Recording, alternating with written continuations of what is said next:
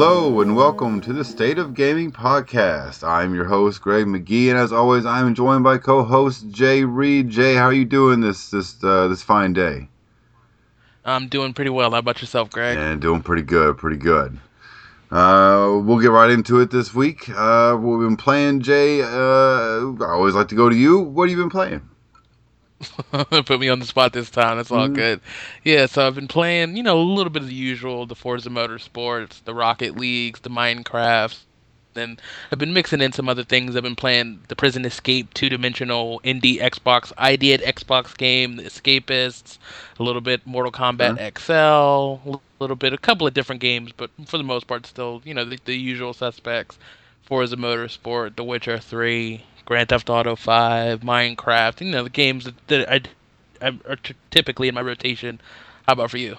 Well, hold on. Before we go to me, let's talk about you're talking about the Prison Break, the Escapist, right? That's a little Yes, they're little sprites, if you will. The how do you say that? I guess like it's all two 2D, dimensional. exactly. Um, how is that? I mean, I know the idea of the game is you are basically in like a little block cell. Your deal is to get out and eventually get out of prison. Is that correct?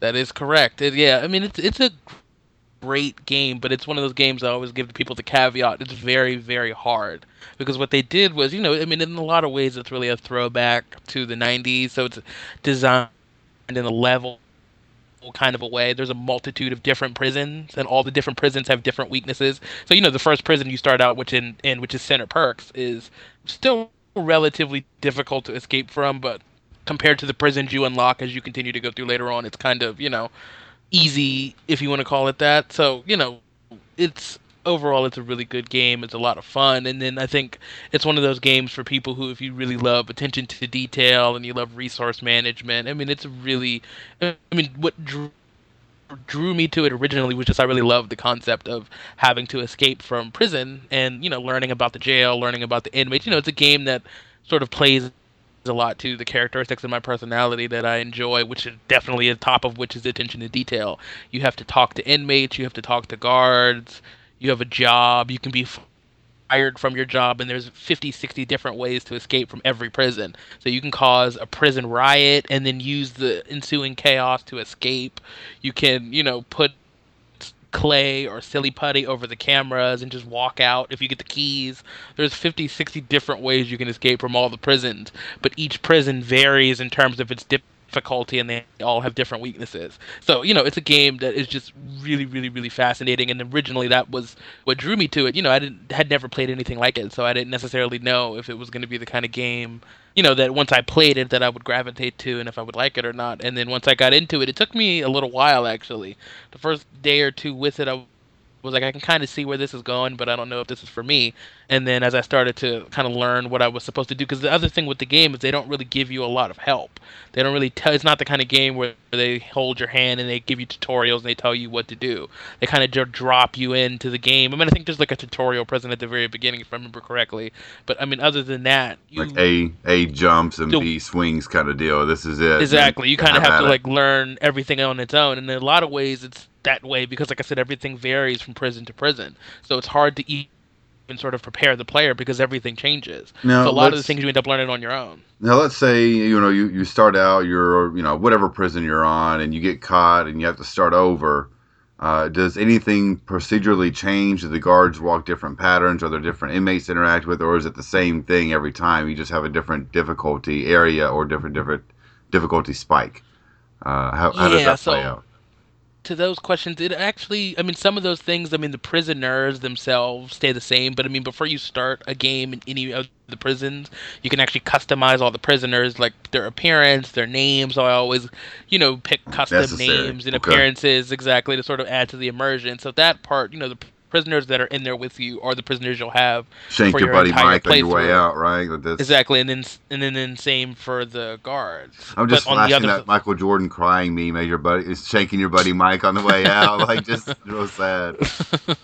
yeah. So those parts of the game pretty much stay consistent, but what changes is patterns. So guards have patterns in which they patrol. There's a day and night cycle.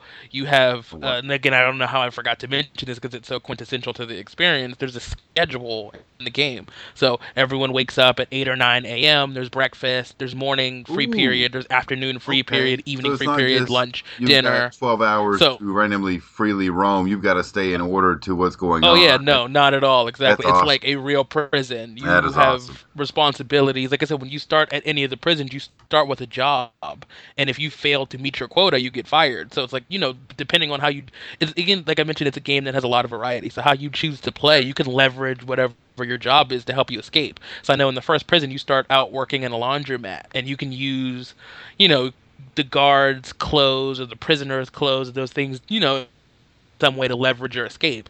And then, besides that, like I said, you have meals and then there's politics. So with all the guards and with all the prisoners, you have like a relationship meter. And based on how you treat them, how you treat their friends, is whether or not they like you or dislike you or they're So indifferent. And if they dislike you, they'll attack you on sight.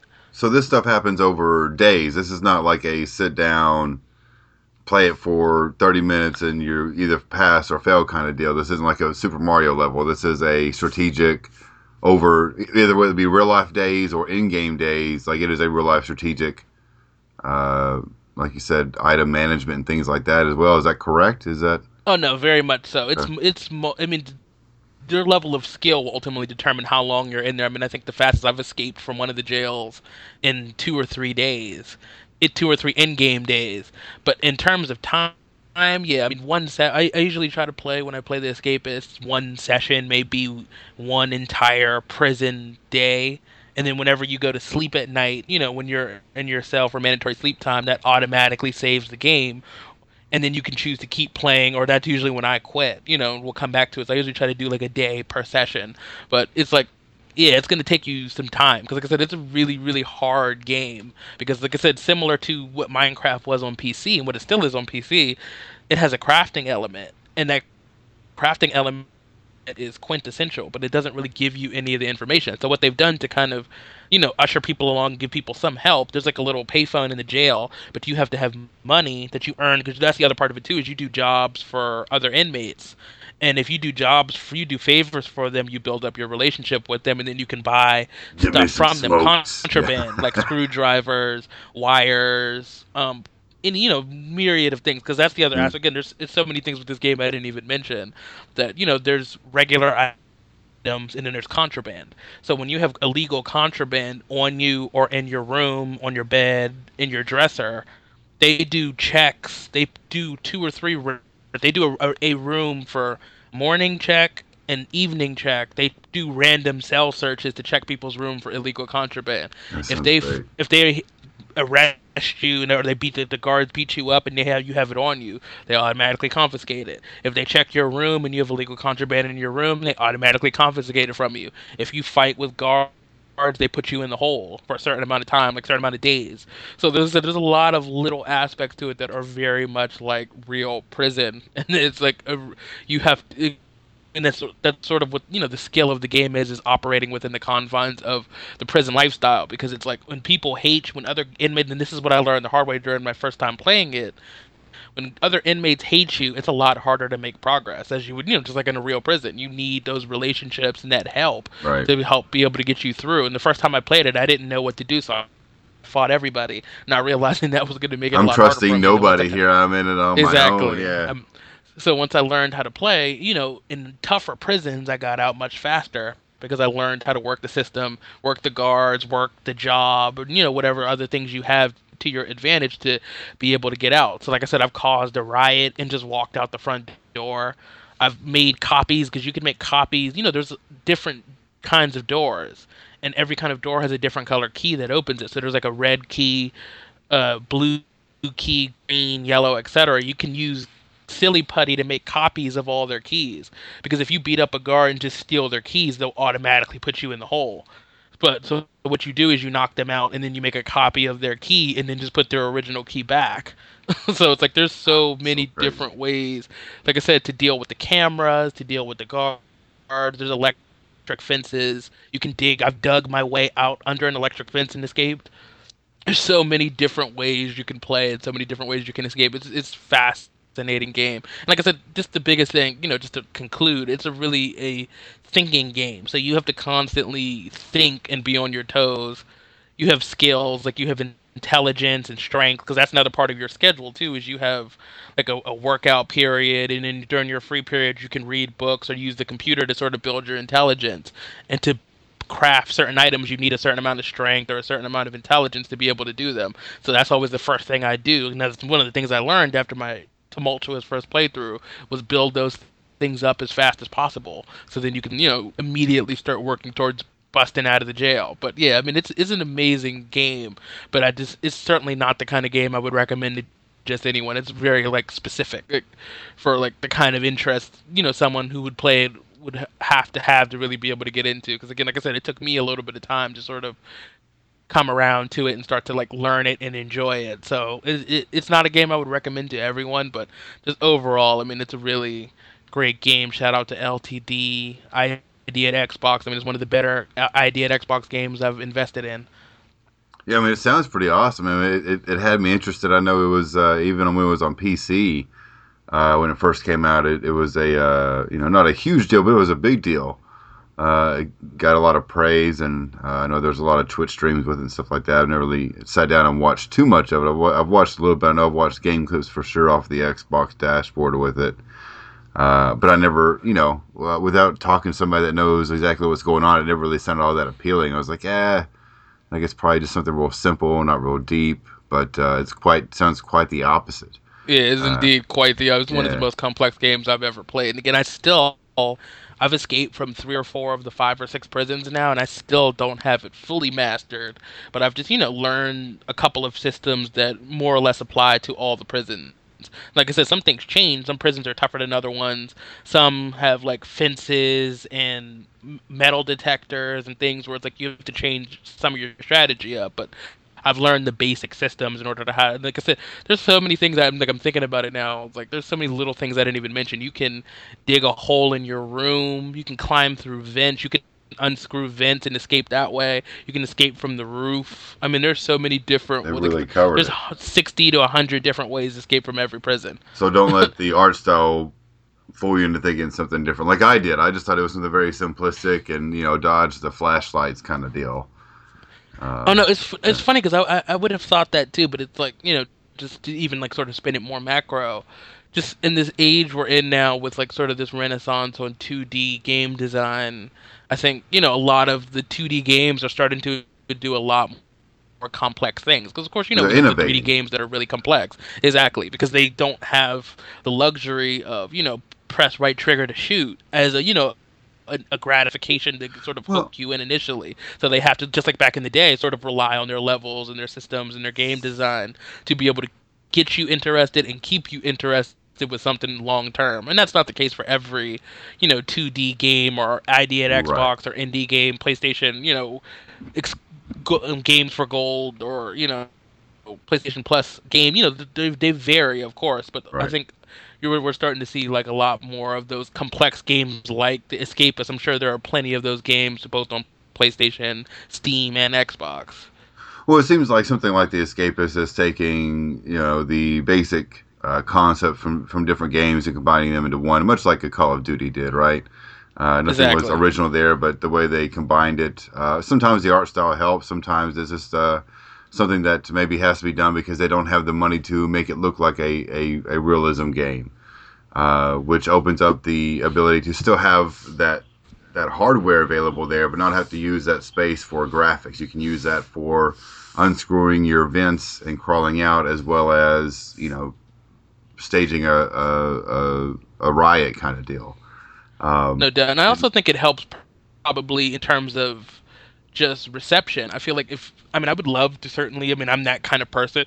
So I would love to play a game like The Escapists in, for example, the Grand Theft Auto in Euphoria slash Rage right, engines. But at the same time, I feel like that game would get so much more controversy and it would stand out so much less in a normal traditional engine and art style. And I feel like a lot of what enables, the games like the Escapist Engine, that was certainly when because I originally saw it, I guess at E3 2 years ago when they were showing their ID at Xbox lineup, for the coming year. That was the first time I saw it. And I was like, oh wow, what's this game, The Escapist? And it was a lot of it because of the art style. And I think that is the advantage of that 2D old school style is that it allows it to stand out even just visually. Because if you throw that into a more traditional style, then it looks a lot like a lot of other games.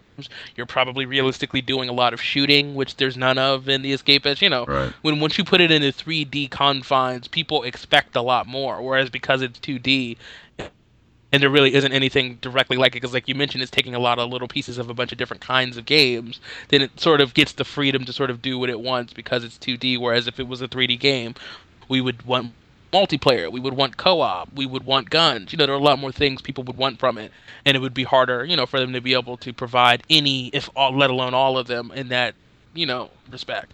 I don't know if I agree with that, just because of that would have a modernized art style that people would automatically want the co-op multiplayer. I think people can safely consume single player content and be happy with that. I mean, Wolfenstein was strictly single player. That did well financially for the studio.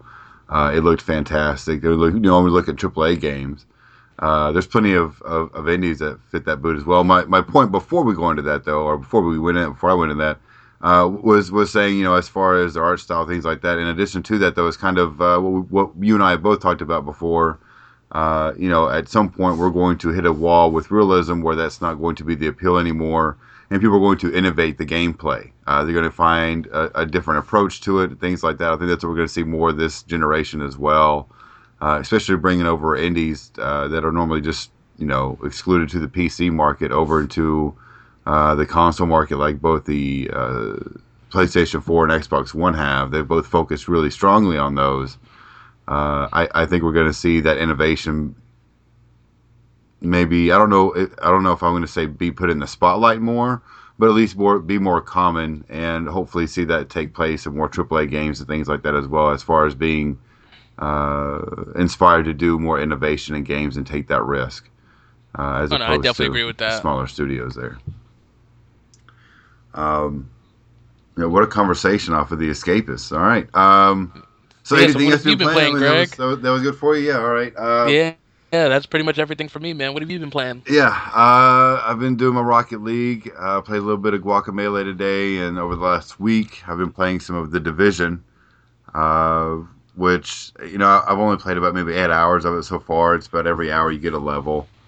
So I don't know a whole lot about the game, but it's pretty nice. It's really reminiscent of Destiny. It's almost like just Destiny in a modern Modernized setting, Destiny. with like modern weapons, enemies, things like that as well. The one thing I do like is to build your character. You have to accrue specialty points. If you want to build a healing or support based character, you have to go do support based missions. If you want to go do something that's more aggressive, then you go do the more aggressive type missions. And the way you level up your character in those fields, there's other things you can level up on as far as your DPS, your damage per second, things like that, your defense stats, stuff like that. There's armor or equipment for that, if you will, knee pads, elbow pads, all that stuff. But to increase your perks and your abilities, to specialize your character. There's people that are tanks. It's like an MMO. It's like people that are tanks. There are people that support. There are all kinds of things in between.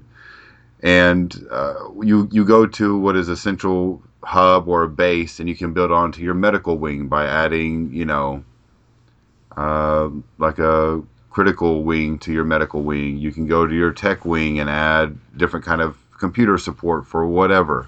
Go to security wing and put guards out front and things like that, and that will represent your perks and things that you get as well. So it's kind of neat to visually see like something other than just your character stats, your little base builds off of that. That's kind of neat to see. Yeah. Other than that, like it's addicting. They do a good job. Again, I'm only like 8 hours in. It could just be something like Destiny where I get into like 20, 30 hours and I just teeter off and lose interest. I see that happening. I was going online and doing some research. There was something called the Dark Zone in there, which is it's just a big open map of a city. There's no clear indicator except for like maybe areas might be red or something like that. Just via the map, you don't like see red when you walk into that area. But there's a place called the Dark Zone, and apparently that's where the PvP happens. I haven't really got into any of that. It's all been, doing missions and things like that, co-op with other people, up to 4 people per mission, which is really fun. Works really well. I have no complaints there. But apparently, there's a lot of complaints with like people. You'll go on group missions, but you can't like party up with people. Apparently, in the dark zone, and even if you are partied up, they can actually turn on you. It's all live ammo. You can't. There's friendly fire. You can take out your buddy and take their. At the end of the mission, take the booty for yourself and run. There are times when you're doing like a mission and you're just trying to get the extraction point done, and like actual players will come in. There are missions in the dark zone. Players will come in and just take you out so you can't finish the mission. Things like that as well that are unrelated to any kind of AI that are already on there. Which to me that sounds actually quite appealing. Just to having it's a free for all. It's a Wild West kind of deal. Like that sounds appealing, both from the positive aspects of teaming up with some great people and doing things, as well as not knowing if you're going to get hosed or if you're going to hose somebody over whenever you want the prize. No doubt. I'm sure I'm gonna try that and do terrible when I first get in there, but I'm looking forward to it. So I'm looking forward to the game. It's been enjoyable. Every now and then the server there'll be issues. They'll just kind of kick you out for a couple of minutes, and then you come back in. It happens often enough where it's just kind of annoying. Um, Other than that, I mean, it's a solid game. It's a third person shooter, and I don't know. That's about it. Like the only time you really do matchmaking and that you have parties is when you do a mission. As you're just running around town, you don't run into random people or anything like that, like you would in Destiny. The only time that happens is if you're in a safe house. There are some critiques there when I say it's compared to Destiny. Just the gameplay, how they level you up, and how they dole out the drops for your weapons and equipment and things like that are very reminiscent of Destiny. But overall, a pretty solid game. I get why people enjoy it, but I also get some of the criticisms of it as well that have been heard over the internet, which I won't go over now. Speaking of internet and the community there online. We reported a couple of weeks ago that No Man's Sky devs were getting some pretty horrible harassment just because they delayed their game. They did a little press release again, just stating that this is one of their passion projects. This is one of the games I'm very excited to see how it does when it comes out. Before all they've done is Joe Danger games, which are like the one I played was a 2D like little platformer kind of deal. So I mean, this is a far cry from that. I'm just really excited to see when somebody has the ability to do what they want to do, and they apparently have the financial backing to do so. Looking forward to seeing that. You have any thoughts on No Man's Sky yourself, Jay? Are you excited about that as everybody else is? Yes, very much so. I mean, I will always my one of my most cherished because of course it hasn't been around a long time, so there aren't a ton. But the Video Game Awards, one of the most cherished memories I will always have of it is when they brought out the developers from Hello Games, and they that was the world premiere and the first time they ever showed No Man's Sky. And I will always remember that trailer and that sense of wonder and mystery. What is this game? This looks amazing. And then me going online to go study what is procedural generation in games and what does that actually mean. So yes, I'm extremely excited for that game, both just on a personal level. I mean, it might be the game that might get me to get a PlayStation 4. I really, really want that game. I really want to play it. And then on top of that, like you said, on the other side of it, besides just the personal interest, I'm also really curious to see how it does, and then just to see another situation where a team got to make the game they've always wanted to make and had the financial backing to do so. So I'm really, really happy for the team, and I'm really independent of whether or not I actually buy in with it. As of right now, being a timed Right. console exclusive on PlayStation, whether or not I buy in, I'm really, really happy for the team, and I really, really hope the game does well. I mean, we don't really see a lot of the things that they're touting for this game. Some of them have been in other games, but just the combination of all of them we've never really seen before in games, at least in console games. This notion of going to different worlds, a shared world. I mean, this is the kind of a lot of the stuff that No Man's Sky is playing around with, or things you're accustomed to in things like World of Warcraft, a shared world experience where you can be the first person to discover something. I mean, there's lots of little elements games, and then there's also a bunch of really, really unique things. So, it has, just like anything that's this risky and that's this original, it has the potential to be a huge, landmark title for the industry, or it could be a huge bust. And again, personally, I have no idea. You can just never know with these kind of things. No one could have predicted Minecraft or any of these games. So it's like I'm just trying to look at it through the most pure eyes I can look at it through, and just let's just see what it is. Let's just let it come out, and whatever it is, it is. So definitely very excited. Also very happy for the team, and hope the game does well. Now, since we're talking about hope and expectations, Nintendo, how many consoles? I'm going to ask you two questions. I'm going to give you. I'm not going to give you multiple choice. You probably already have seen the notes. I'm going to ask you anyways, Jay. How many consoles has Nintendo sold so far? Do you have any idea Wait, we're talking just for Wii the Wii U? U? Just for the Wii U, As I understand it, about 10 or 11 million units, somewhere in that ballpark. right? So apparently they came out and said that they need to sell around 20 million units globally for the Zelda. What is the name of the Zelda game? The Breaking Wind. What is it? What is the name of the new Zelda game? I think it's like Heart of the Forest. It's something of the. It's like something nature based. Breath of the Wild. Excuse me. Breath of the Wild. There we Breath go. of the Wild needs to sell. What 2 million copies to make a profit or a success off of the game. That is correct. Now, do you think that's going to be a feasible feat for Nintendo to do at this point if they're going to? I mean, they're going to release for the Wii U as well as on the next console they're coming out with as well. Do you think that's going to be an issue for them to turn a profit on that? I know they've expanded their team over to another team as well to include on the project. Do you think that's an underestimated number to just sell 2 million copies, or do you think that's a feasible goal? I think for Zelda, I think that's almost a modest goal. I mean, there's two conversations here. So we'll look at Nintendo exclusives in general, and then we'll look at Zelda in a vacuum.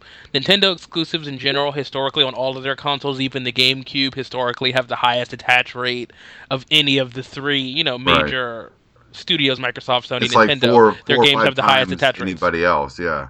Exactly, because like the old saying is people buy Nintendo consoles for Nintendo games. Yeah. So that has been the case for a long time. People buy Nintendo consoles for Nintendo games. So their games, especially the Zeldas and the Mario's, the Mario Karts, the Smash Brothers, those games do very, very, very well, I've extremely got well, them. better than anything else. Yeah, I mean a Yeah, I lot mean, of people, everyone I I've know got with a Nintendo more. console has them. I've got more Nintendo games than I do like physical games stacked up than I do um, for my Xbox or even my 3DS for that example as well. But yeah, historically, I've always had more Nintendo games than any other console I've had. Definitely. And then on the other side of it, Zelda specifically, as we talked about, I think when one of the episodes when we had to get one of our guests before, when we were talking about Metroid. Metroid, unfortunately, has always been one of those franchises that's sort of been Metroid and Star Fox have been sort of the redheaded stepchildren franchises for Nintendo that have underperformed and haven't done great, haven't garnered mass interest. But luckily for Nintendo, along with Mario, the other hugely selling franchise that sort of made Nintendo the brand that it is today, with the cachet that they garner, has been Zelda. I mean, all the way back to the original Nintendo, the Zelda franchise is their second biggest franchise in house, and I think Right. that franchise, even though I think in today's world with more options, there are more people playing on Xboxes and PlayStations and on custom built PCs, so who don't have access to that stuff. So in that sense, that's unfortunate. But on the other side of it, of the 10 11 million people who currently own a Wii U, I think it's a high probability that at least half those numbers are going to buy the new Zelda game when it comes out. And I think just like with like Grand Theft Auto or Call of Duty or any normal AAA release that comes out in an average year, there are going to be lots of people. Again, it's hard because of the struggles of the Wii U. It's hard to, hypothesize and put a more confident number on how many new units they're going to sell. But just like with Smash Well, Brothers, here's just like with any of the Mario games, they're definitely going to sell some new units for people who don't currently have Wii U so they can play the new Zelda game, whether that's the NX or the Wii U. here's my question then. Why is it that um, you have like the Tomb Raider reboot that needs to sell 10, 20 million copies to make a profit versus this Zelda game that's been in production for how many years, has expanded their team, and you know what I mean? How is it that that has a lower margin for profit than say another AAA game? I don't understand how that's a it seems like a much lower bar than what other games need to be profitable for. Okay, so yeah, that's actually a fairly common one I can cover for you. So what happens a lot of the time is with publishers when they're because when games even in pre-production before there's even an actual game in existence to sell, publishers are trying to grasp and understand what a potential IP or game is going to sell. Again, like we alluded to in the previous episode when we were talking about E3, in a lot of cases, that kind of stuff is often a determining factor in how much of a budget you get for your game. That's how they determine that stuff by how many units they think you'll sell. So we'll throw an example out there. We'll say like the Forza Motorsport series is pretty consistent. They sell 2, 3, 4 million units every time they put out a Horizon or Forza Motorsport game, Right. and those sales are about 50% U.S., 50% outside of the U.S. Everywhere else in the world. Those games sell very consistently, so every year it's fairly easy for them to sort of be able to craft how much of a budget they have for production, for graphics, for design, for audio and soundtrack, marketing, and everything else because they have at least the same thing with like sports games. Most games that come out annually have very consistent sales most years, which is why when the Assassin's Creed games plummeted, then they didn't put a game out this year. That's why that happened. Because in most cases, most annual games sell on a very consistent basis, so have an idea how much to put into it. So you're never in a situation where you're in the red, where it comes out and underperforms so much that you don't make back your profit. Because again, most cases with most big games, you make back, what you put into it. It's just a question of how much profit you're going to make and do make. That's what shareholders and publicly traded companies when they're dealing with game IPs care about is how much how much of a profit are we going to make and is it worth our investment. And then when you're talking about with something like you mentioned Tomb Raider and those kinds of games, a lot of the time it's a combination of what you want to call lofty expectations because they're looking because you got to remember with Tomb Raider that IP has sort of been passed around. I mean, now it's with Crystal Dynamics, who's owned by Square Enix, but that IP has been all over the place. I mean, I think if I remember correctly, originally it was like Activision or NeverSoft or one of the other companies who were making the original Tomb Raider games. So what happens with that is now that it's now owned by someone else, just like that new Far Cry and these other games that change hands. Not I mean not Far Cry, but the open world shooter that was set in Philadelphia that was originally made by Crytek that came out a couple of months ago. I can't even remember. This just like completely just left my mind. Crisis? Oh no. What's it? Homefront. The Homefront, the Oh yeah, yeah, yeah, Revolution yeah, was yeah. originally being made by Crytek, and they got shut down. And then I think Deep Silver, the publisher, bought that IP. Just I, like there, Saints Row. There's a bunch of IPs like that were lost when studios shut down that other studios buy. If I remember correctly, Tomb Raider was one of those IP. So when the original reboot that came out in 2012 and Rise of the Tomb Raider both came out, Square Enix, who's the parent company in Japan, they're looking at the brand and they're saying historically those Tomb Raider games in the 90s were coming out every single year and were selling like hotcakes. They were selling like how Call of Duty and those annual kind of games Madden and FIFA sell now right. in the 90s, and it was unheard of back then for those kind of games. It was selling six, 7, 8 million units was like unheard of. So they're looking at those historic games, and that's their precedent for crafting their expectation for the new game. Well, these old games sold this well, so you should be able to hit those numbers. And on the other side of it, it's also Because the looking at market the is the same. industry. Yeah. Exactly. Looking at the industry and just at a bottom line aspect, looking at, how many millions of more people are playing video games on consoles than there Right. were previously, and Right. saying, well, you have all these people to sell to, thus you should sell more units. But unfortunately, as anyone who understands in any kind of a way, business or just life, it's tends to it when you can frame things in that way and it sounds like it makes sense, but in actuality when you look at what happens, it's just not that simple because it's technically when you have more people to sell to, you should sell more units, but that doesn't take into account competition, that doesn't take into account interest. So those games were sort of like, I mean, I think eventually the original reboot in 2012, eventually once they re-released it for the Xbox One and the PlayStation 4 and PC, I think they eventually made back their profit, but it took them Right. a while because the expectation they had set originally was too lofty for what that game actually was. And that game did really, really well. But and then the other part of it too that I didn't even mention is just production. A lot of the time, like you act like how can the Nintendo game only need to sell 2 million units to be successful? With any of these things, and anyone in the industry will tell you, it's all about you know optimization and taking advantage of your in-house resources, But not can going it be over budget. that efficient? Like it's such a staggering number from what you see for other games of what they need to hit for like 10, 12 million, which is pretty common to see. Like that's I mean that just seems like such a low number. I don't trust that number because it's so low. No, but I think Nintendo. I believe the number because I trust Nintendo in that sense. They know how many Wii U's are out there better than they know the exact number. Like we all have estimates. We all know it's somewhere in the ballpark of 10.5 to Right. 11.5 million units. But they have the exact numbers, and not only do they have the exact numbers, because of most people's consoles are connected to the internet, they can see the exact numbers not only for people who have Wii U's, but how many are actually using them. What's your retention rate? I mean, that's like what Microsoft, what Xbox has figured out. That's the most important thing. Is how many people are your active daily users? This thing is they're turning it on and it's a daily part of their life.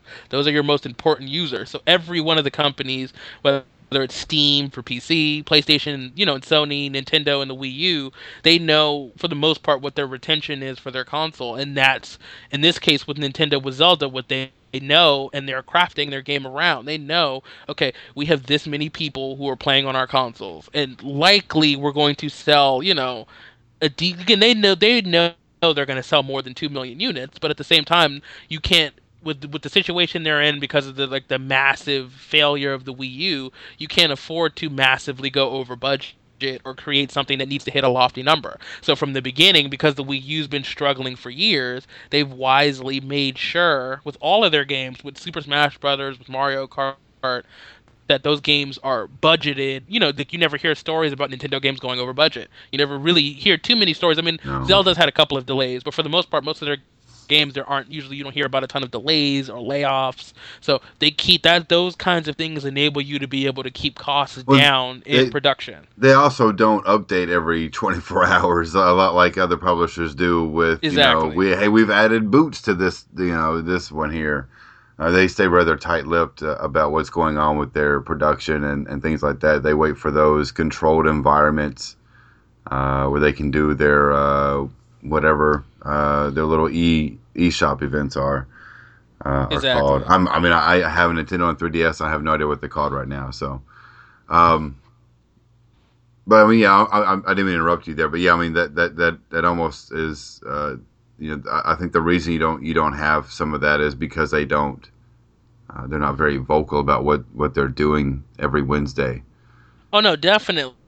I mean, all those things take impact with most games, perception, and perception drives production and definitely expectation. So let's you Well, know I talk I about Grand Theft Auto every week. We'll use Grand Theft Auto as an example. That game and that franchise is constantly talked about. So even though, of course, it massively, now it's at 60, 70 million units shipped and sold, it's massively exceeded their own expectations. But the expectations they had originally were still really, really high by normal game standards because they look at what the games in the series have sold, and they also look at the buzz and people talking about it and it being a part of the zeitgeist. Those kinds of things impact games, and it's like when those things, when you keep the dirty little secrets and the things about your company. So it's like, we talked about with Rockstar how it was leaked or rumored or whatever that they had finally started production on Grand Theft Auto 6. Right. You don't ever really hear that about Nintendo games. So those kinds of things, just like anything else, I mean, it's almost like the stock market. It goes up and down. Those kind of things you impact you say what people that. think games should be selling. You say And that, and without the there was that big Pokemon Sun and Moon leak just today. Those 7 Pokemon. I'm sorry, I just you are correct in that, but I'm just saying I just found it funny that today is the one day Oh that yeah, there is a yeah. leak from a Nintendo game. Oh no, even for Nintendo, it definitely. I Yeah, mean, just like we saw with the NX. I mean, of course, a lot of the leaks with the NX ended up being felonious and right. false, but just in general, no. That's the part that is like sort of slowly being adjusted because in today's world, as we're all learning with smartphones, with everyone wanting to publish a book, a tell-all book, and with all these different factors, it's impossible to keep anything a secret in today's world. But what Nintendo has, like Rockstar with, Grand Theft Auto has done a really good job of is they keep 95, 98% of their information and their dirty little laundry in house. And it's like that's all you really need to do. And then if you couple that with doing a really good job of staying on budget, staying on schedule, optimizing, then you can 2 million units can be enough. Because again, they like I said, Nintendo's a wise enough company to know they're going to sell more than 2 million units of Zelda. I mean, I wouldn't be surprised if there aren't at least a million new Wii U sold Right. just because of Zelda. I mean, it's that kind of game and franchise Right. where millions of people will go buy a Wii U and/or an NX to play it.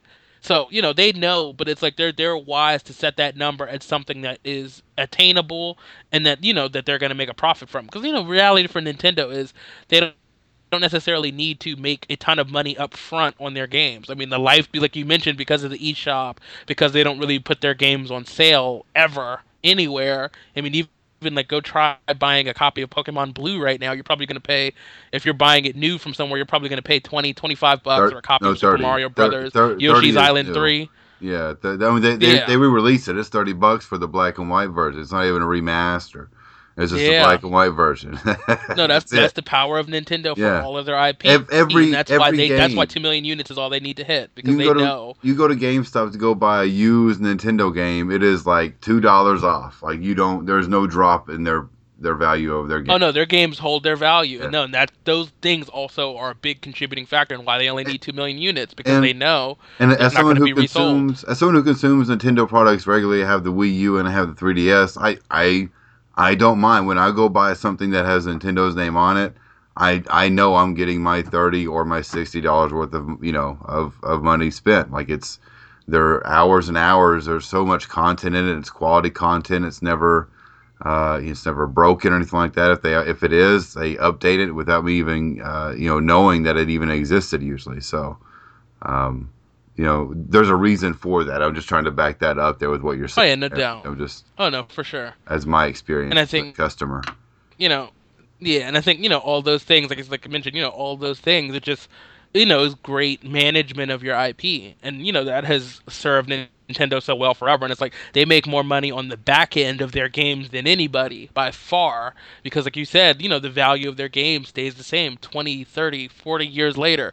40 years from now, someone's going to try to buy a copy of Yoshi's Island for the N64, and they're going to be paying 30 bucks or Be 35 angry about bucks, it. even You'll be for a angry used about it. copy. Like, why? This is 20 years old. Why am I Oh, paying oh for no! I that? still hear people. No, Kotaku put up an article a couple weeks ago about that, and I always read the comments on everything. I was reading the comments, and there were a lot of angry people in the comments, like, "Why am I still paying X amount for a Game Boy Advance game or a Game Boy Color game?" It's like, because it's Nintendo, and they You make want sure it. they keep the value of their brands up. Yeah. They have to because we've talked about all the time. They don't have any third party support right now, so they can't afford for the value of their own games to suddenly diminish even a little bit. Let alone fall, back to the median where the rest of the industry is, where it's used and it's on Amazon for 20 bucks. They can't afford to have that happen because that's all they have at the moment. And that is keeping them afloat, those software sales. And again, like I said, that's how they can afford to only need to sell 2 million copies of Zelda. I mean, that is, Well, maybe rich for anybody's blood. To only 2 million units. if we're talking about Nintendo, we can't ignore the fact that they are not big fans of Let's Plays on YouTube. Yeah. That may have a lot to do with. I never took that into consideration. That may just have a lot to do with how they want to, um, I guess, isolate not isolate in a way like their company, but isolate the experience in which you get to see and experience a Nintendo product game. Oh, You know what I mean? Like, definitely. I don't want you to see somebody else play that game and still have the same experience, even though you don't have the control. You didn't pay the $60. I want you to pay the $60 so you can experience what he's trying to show you on YouTube or whatever other platform, Twitch, you may have. I know that they're not, adamant for everything that's on there, but a lot of their content, just from what I hear, I don't do the research myself, has been flagged and taken off. They're not a big fan of Let's Plays and Oh no, YouTube. you have now you it's a situation where you have to partner with Nintendo Oh, is that right? in order to even be able to put their content up on Twitch and YouTube. Yeah, you have to join and it's called like the Nintendo Partnership Program. And Okay. if I remember correctly, they take like 50, 60, 70. It's a lofty amount. They take a large percentage of the profit, the ad revenue on any of those videos. Oh And I man, think it's why crazy. And I do it? feel because it's just no exactly, and that's the problem is there are very few people who would sign up for that. So it's like the most passionate people who are just desperate to be able to stream these games have said, all right, fine. But it's unfortunate because just to hit on it a little Well, that's bit, a I small think box. I don't think that, I don't think they're desperate, but I mean, all right, man. well no, Yeah, you would have to be to yeah, give Nintendo this company who has 12, 13 billion dollars in the war chest 70, 60, 70% of the ad revenue on your content, yeah. But especially if if you're you're talking about still, you're someone like PewDiePie or someone who's highly influential, you can sell them millions of copies of their own game. So it's like as a Twitch streamer or a YouTuber, you have value. And by Nintendo taking that, like I said, I don't necessarily have a problem with it. Like when the people who make games say they want a percentage of the pie, but when you're talking about Nintendo doing this for everything, most people are going to just take the attitude, well, I'm going to just not stream your stuff. And again, this is why PC gaming dominates. oh Because right, PC gaming, you stream whatever you want, whenever you want, and then a lot of the time, those streams have made tons of games like Stardew Valley and FTL, Don't Starve, have made a lot of these games millions of sales that wouldn't have happened without people streaming them. And like I said, on the other side of it, I have zero problem with the people making those games getting a piece of that. I think they should. I mean, you as the YouTuber or Twitch streamer, you didn't make the game, you're just playing it. So even though you're still providing some form of marketing and advertising, at the end of the day, that some of that still should go to the people who made it and who own it. But I think it's just like everything, it's just about what your denomination of what split is. And I think Nintendo has gone way too far in terms of like the restrictions and what the ad revenue split is. And it's like right now, it's it's unfortunate because I think it's just a situation. It's a combination of them wanting, like you said, to control their brands and how they're presented, so that people who see a Nintendo game get the experience they want them to have every time. well, I It's mean never a that's situation where someone can watch someone play the entire story of Zelda on Twitch and never buy the game, never hold the controller and actually get the full experience. So that's wise because that kind of stuff for certain kinds of games can cheapen the experience. When I've seen situations where people will go on YouTube, watch someone play the DLC for Mass Effect 3 and say, "Yeah, okay, I see where this is going. This was interesting. I'm just not going to buy it now. Thanks for playing oh, it. Now I don't have to buy the game." And I see that kind of stuff all that's the time terrible. because it's common. People take, with the internet, people use the internet and YouTube, Twitch streams and everything else to their advantage. So if it's like if this can help save me a buck, I'll watch you play it. Great. But then on the other side of it, the challenge is, when you're talking about people streaming, these very original games, you also still need that advertising. And, not for every game. I mean, something like Zelda, speaks for itself and can live on its own. But I also think you have to sort of give people the freedom to sort of be able to do with that what they want. And Yeah. like I said, it's okay to have some restriction or say so in how much and what the ad revenue is. But and the other part of what I was going to mention is Nintendo also is just I've heard something along those lines of that analogy a ton. They're a company who was created in the 1980s who continues to just try to keep going back to what made them successful originally. And it's like it's just not going to happen. Twitch streaming, YouTubing, all these things are here to stay, and in a lot of ways they are now the new mouthpiece for video games. A lot of people aren't going to video game websites anymore. They don't trust news and media, and they said, I'll go direct. I'll watch someone play, the new Skyrim remastered or Fallout 4 or The Witcher 3, Sonoma, any of these games, Right. that is becoming the dominant and common way that people interact with games.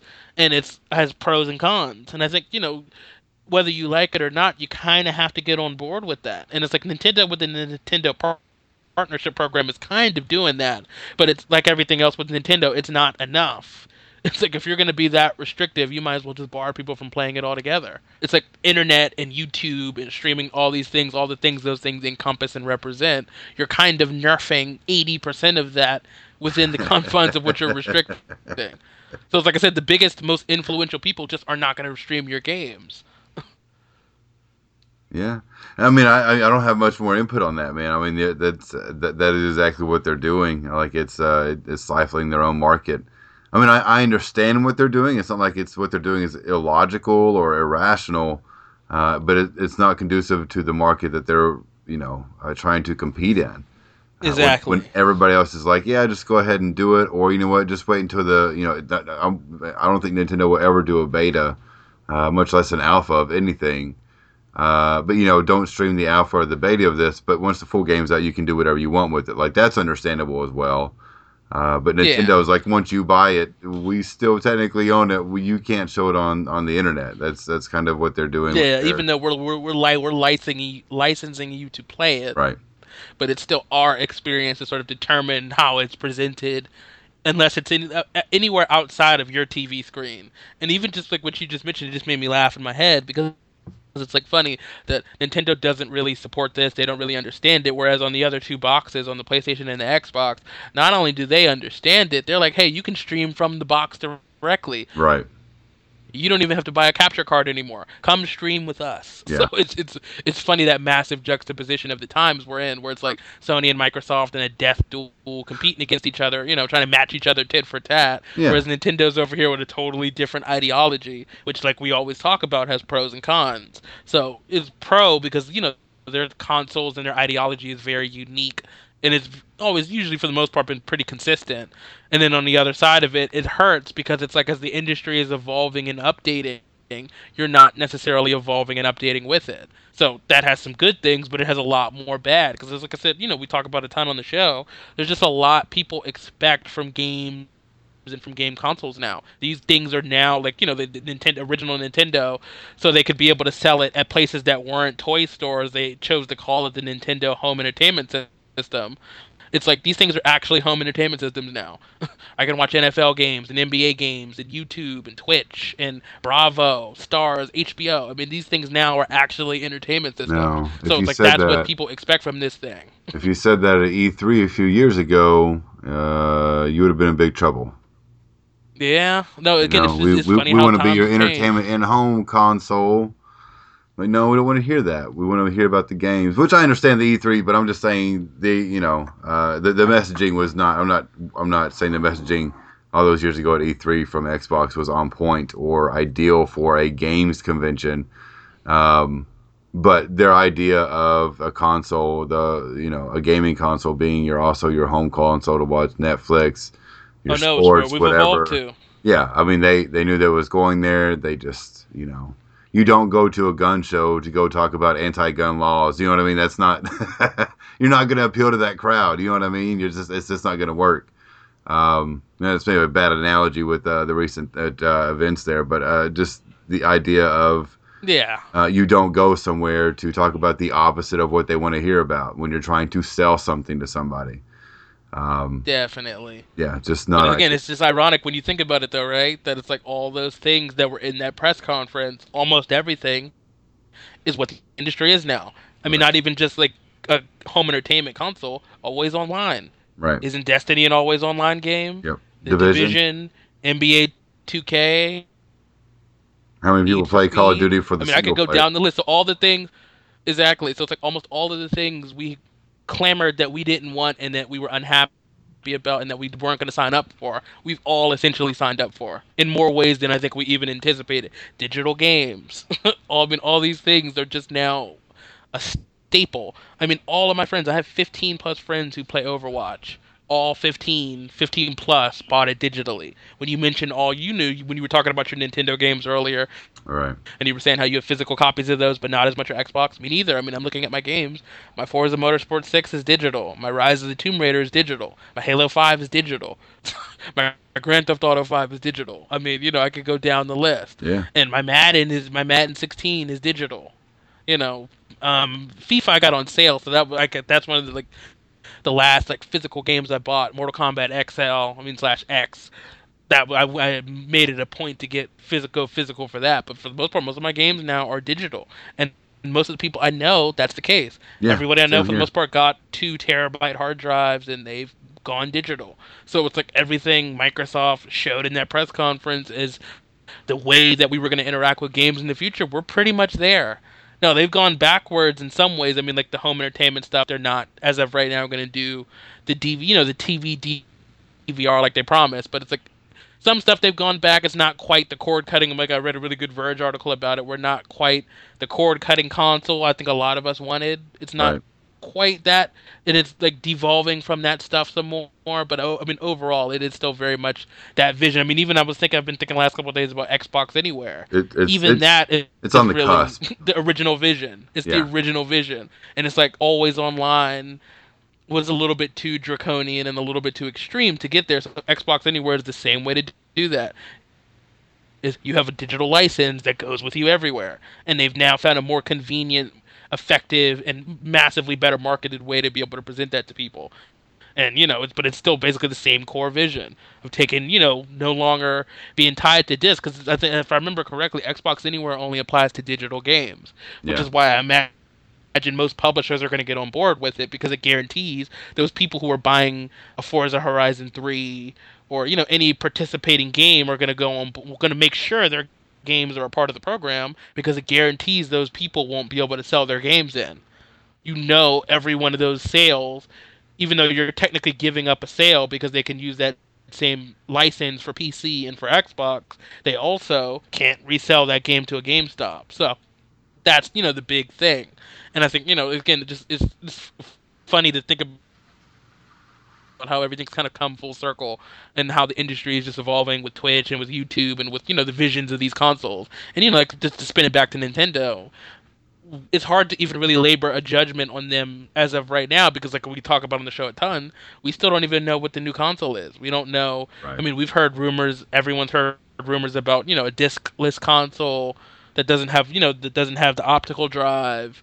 There's been rumors now of cartridges. So there's been so many rumors and all these things out there, but we still don't even know what it is and what it can do. So we don't know if how much they've adjusted their ideology and what this next box is going to be. Because I think we all kind of understand whatever it is going to have to be something that's amazing. They can't afford another failure or another average console, another Wii U or GameCube. Something So confusing.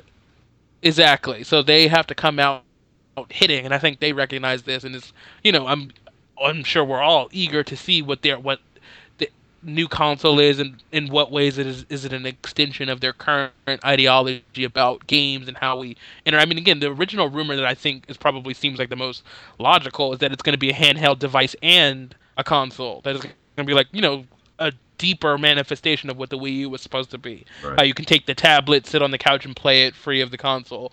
That they're going to expand that, and then that's going to be the replacement to the 3DS as well. So it's like that more than any of the other rumors I've heard, I could totally envision. Jay, Yeah. if people want to get a hold of you on Twitter, on the internet, where would they find you? You can find me on Twitter and Instagram, as well as Twitch at JReedVic7. How about for you, Greg? For me, I am at that Greg McGee, Mageee, because there's only half Irish. Of course, you can contact the podcast for questions, topic ideas, and anything else you want to share with us on Twitter at SOG Discussion. You can email us at thestateofgamingdiscussion@gmail.com. We're also on Twitch under SOG Discussion. You can follow us on Facebook under the same name. Now, feel free to subscribe, follow, and or leave a rating on iTunes and SoundCloud. Now, this week's musician is from Canton, Ohio. We have I Fight Fail with the song Are You Okay? You can find them on Twitter at I Fight Fail and on Facebook at I Fight Fail OH for the state of Ohio. And as always, I hope you all have a great day, and we'll see you again next week. Enjoy.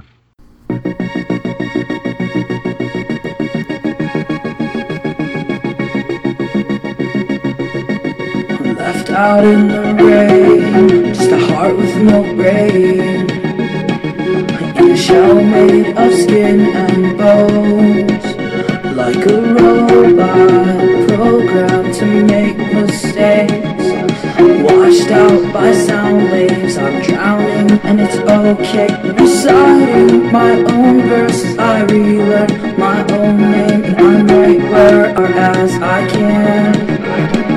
When the sky meets the ocean.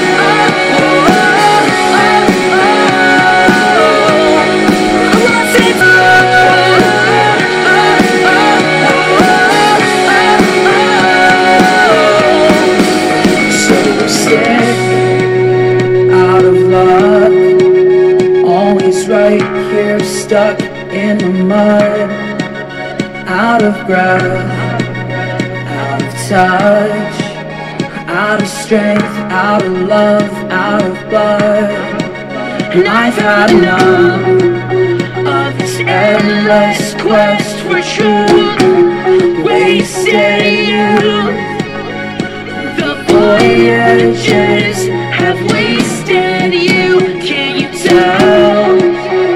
Your skin and bones. Lost sense of direction.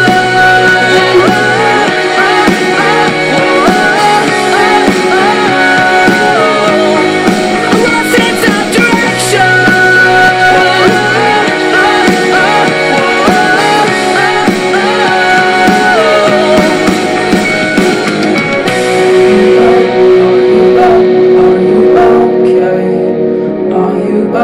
Are you up? Are you okay?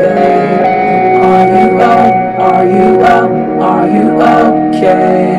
Are you up? Are you up? Are you okay? Are you up? Are you up? Are you okay? Are you up? Are you up? Are you okay? Are you up? Are you up? Are you okay? Are you up? Are you up? Are you okay?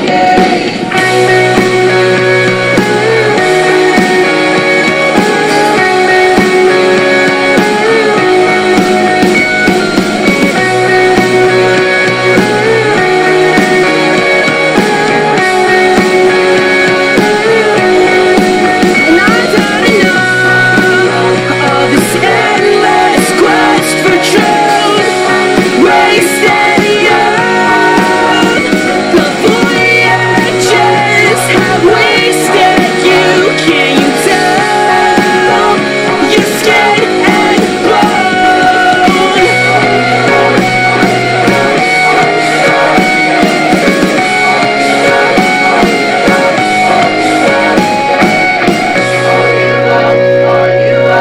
Are you okay? Are you up? Are you up? Are you okay?